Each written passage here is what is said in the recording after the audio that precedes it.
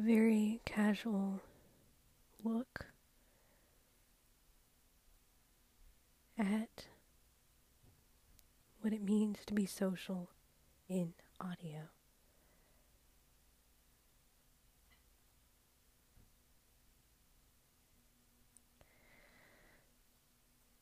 It's interesting because when you think of these kind of audio experiences and you think of being able to talk to people through audio messages, you might send audio files, or you might kind of work on something together and you can do it like all on your phone now. It's really cool, actually. And it's almost preferred in some ways for different types of people, or for people who really just want to base their social on conversation. There's all types of different things that you can do. And you can capture sounds and do all kinds of different things. I thought it was the right time, actually, this week to talk about this, especially those of you who like to understand the history of these things. So we're going to get into this. I considered doing this on another podcast I had started, but it's kind of irrelevant now. The platform is completely different. I see advantages to it, but I think bringing it here would actually be more appropriate, because I thought about you, the listener. I know most of my listeners personally here, which is very, very kind of nice, to be honest with you. And I really think that understanding the history, when learning about what it means to make conversations as an actual part of your social, is, I think understanding the history can help you decide, can help you think about why you'd want to be a part of an audio conversation, or even if you'd want to be a part of an audio conversation as part of your social, if that is a need for you. So we're going to get into this. I'm really excited about this, about sharing with you my life experience in this and the history that I know. This started, the audio experience of socializing started quite a long time ago, actually. So you'll get to learn about that with me here. Looking forward to sharing. Let's get into this. So audio actually started in a time without the internet, which is kind of very weird. But when the telephone was invented, somewhere back in the 80s, the actual time that it took to talk to someone was very, very, non-existent. You would pick up the phone and you would call, and they would have these numbers, and it wasn't just adult chat lines, but they would have very different, they would have bulletin boards and stuff, and I think it mostly did start out as adult chat lines, but this was back in the 80s, where you would have people that would, they wouldn't talk about going on these chat lines. It was very taboo. It was seen as creepy, perverted. Why would you want to talk to people you don't know? But people still did. People still wanted to have conversations and connections with other people. And what I find interesting about this is that it was pre-internet, and you didn't have to learn a machine. So I was on, there was one that came out quite a bit later, actually, it was out, I don't remember what year exactly, but I was on it for about 4 years, and I'm actually still friends with a person who kind of had a lot to do with the administration and kind of was a founder of the system. And so this was a phone number that you would call, my Telespace. And it is still kind of active. And they would call, and there would be a lot that you could do with this. There would be bulletin boards and different topics of interest that people could go dial into, and you'd press 1 for this topic, 2 for this topic, etc. And different menus and different structures. And so what would happen was that you would have things like instant messaging. It was a number system. And you would have voicemail greetings with long voicemails. And you would be able to make shows out of these voicemails. And so what was cool about that is you can have these shows, and you can even, when the internet was more relevant to people, you would be able to take the MP3s of any recordings that you had and import them into your voicemail greetings. And you could have these integrations with things like your conferences. So there would be outside conference bridges, and there would be public conference bridges inside. And there would be what impressed me and very much kind of seemed disturbing at first, but what impressed me was that they had what they called a bashing board. Now, this bashing board was for those that kind of wanted to bash each other, and they considered it like a sport. And I wasn't really quite experienced to understand that, but it was kind of like if you had hip-hop and you had freestyle, and you would, consider freestyling a sport, or beefing a sport, or in a comedian show where you would consider roasting someone a sport. And so they had this bashing board for people to vent and bash. And then they would try to say, keep drama out of there, or keep drama in the bashing board if you want to do drama. Now, what's interesting about this is that what I like about it is that, I was learning the internet at the time, and I knew that the internet would eventually be relevant in my life, but I didn't want the friction of being able to talk to people, not only in my own blind community, but in, there were some sighted people that kind of had an understanding or wanted that understanding, or we were all human and it was all cool. And so it was kind of like, you could pick up the phone and just talk. You didn't have to learn, I didn't have to learn the computer to be connected to people. And again, there were all kinds of different topics on these. There was other bulletin boards with different topics. And, so it was really cool how this happened. And how we were able to kind of be connected in this way. Some people found the internet to be more relevant than others at that time. It just really depended on what you wanted. And what was really cool about this is how you would have the internet kind of integrating with the system, and people could put their photos. They were starting to put pictures up on the website, mytelespace.net, which again still exists. You can get a phone number. But because apps are so easy to use, it's not quite as active or preferred nowadays.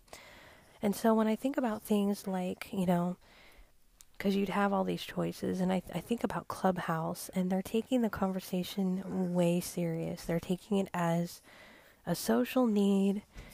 I hear talk of advertising. It's very exciting because this is a need that I think has not been taken quite so seriously, and has and it's been out there though. There have been different apps that are out there that can you can have audio conversations and streamings and things like that. But what's cool about Clubhouse is you can decide if you want your room to be private, only with people you know, or if you don't mind talking to thousands of people, or somewhere in between. So I'm taking my time learning Clubhouse. Now, there's also another app that has been out for a couple of years now that has done kind of a good job of being the place for people to go in a small community called Dabble, Dabel, which means chat in Japanese. And so the founders had realized, one of them lives in Japan actually, and talks about kind of the isolation that he experiences being in Japan, and how I think he realized that we all, once he'd been on the app a while and he had developed this app, he realized we all kind of have this, and we all want this need to chat and kind of be connected. And so what this app allows you to do is you just go. You don't have a whole lot of choices on different features or things, but you go on this app and you are able to talk with others, and you are able to go into the comments, and if you want, you can have a stream, just a solo stream where you're dialoguing, talking, or monologuing rather. You're talking and kind of having like a show type stream, or you're adding music or whatever. People are hanging out in the comments. Or you can have a stream where anybody can come in, or you can have a stream where you can choose who comes in. But they're still public, and they can be accessed through past recordings unless you delete them or close the app without sort of saving the stream.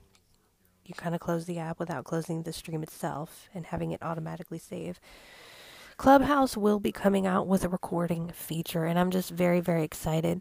I think features have a lot of influence on how people behave. And so if, for example, because in audio and kind of conversations, you do develop kind of friendships, relationships, and of course, what is the one thing that happens is drama. And with different communities, what's interesting is I noticed that there's an influence. And I think with different controls and features, there will be drama everywhere. However, with Clubhouse, you won't have to see it. You won't even have to be involved in it. You can just kind of choose the topics. So I'm taking my time to explore this app. I am taking my time to participate, really, because I'm learning about the features. I'm learning about the onboard process. It's very important to me that the onboard process can go smoothly for everybody involved that want to go on there, and that's going to factor my decision-making process. But there's also been talk of integrations with other apps, and I've actually seen, I know they're integrating with Slack and things, and so that's going to be really cool, and that maybe apps will compete like Facebook, Instagram, Twitter, and I will put the podcast, because I was listening to that, talking about if apps had this feature where it was a conversation feature, because you have stories, you have photos, you have videos, you have posts with writing, but this could be one more feature that you have. So, with all that being said, I'm really excited to see the state of conversation in audio, and I have been kind of interested in Clubhouse for the past, I want to say 3 months, no, like 2 months or so. I can't say exactly, but been on the waiting list for maybe 3, and then kind of got on.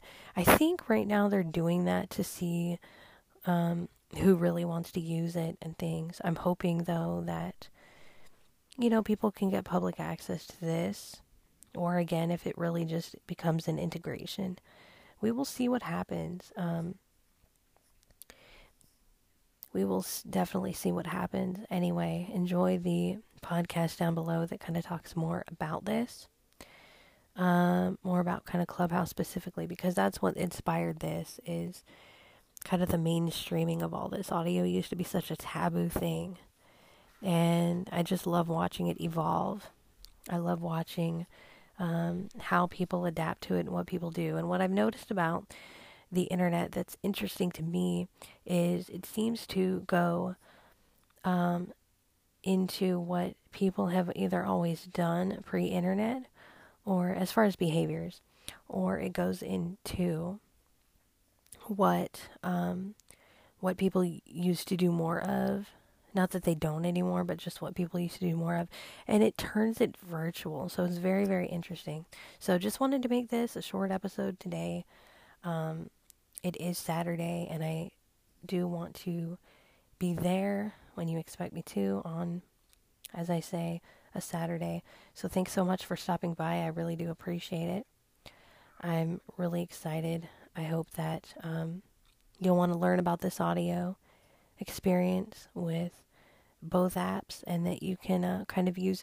I feel like there's purposes for both. If you really just kind of want a very casual conversation, you go to Dabble and you kind of, you can, it's kind of meant for, like, it's a very public community. You go and you have your drink or your coffee in the morning or whatever, and you just kind of go and talk. And, there is some craziness on there, but again, I think that has a lot to do with features. And I admire the founders at Dabble for for really considering this as an option long term. But I do hope that the competition can bring more features, and again, it's good to have kind of both around. I think Clubhouse is going to be really good to get people together that and integrate it with others, and then maybe be able to also get yourself out there as an option. So again, podcast will be in the show notes below where some of these ideas kind of came from. It wasn't just all me, but it did get me thinking, and not only did it get me thinking, I had been kind of observing the state of audio anyway, and it really got me, kind of made me remember the history, and it's just very interesting to me. So if you have any thoughts, you're more than welcome to leave a voice message below, or you can write a comment. I will leave the podcast website down in the show notes below as well. And hope that this gets you thinking about audio.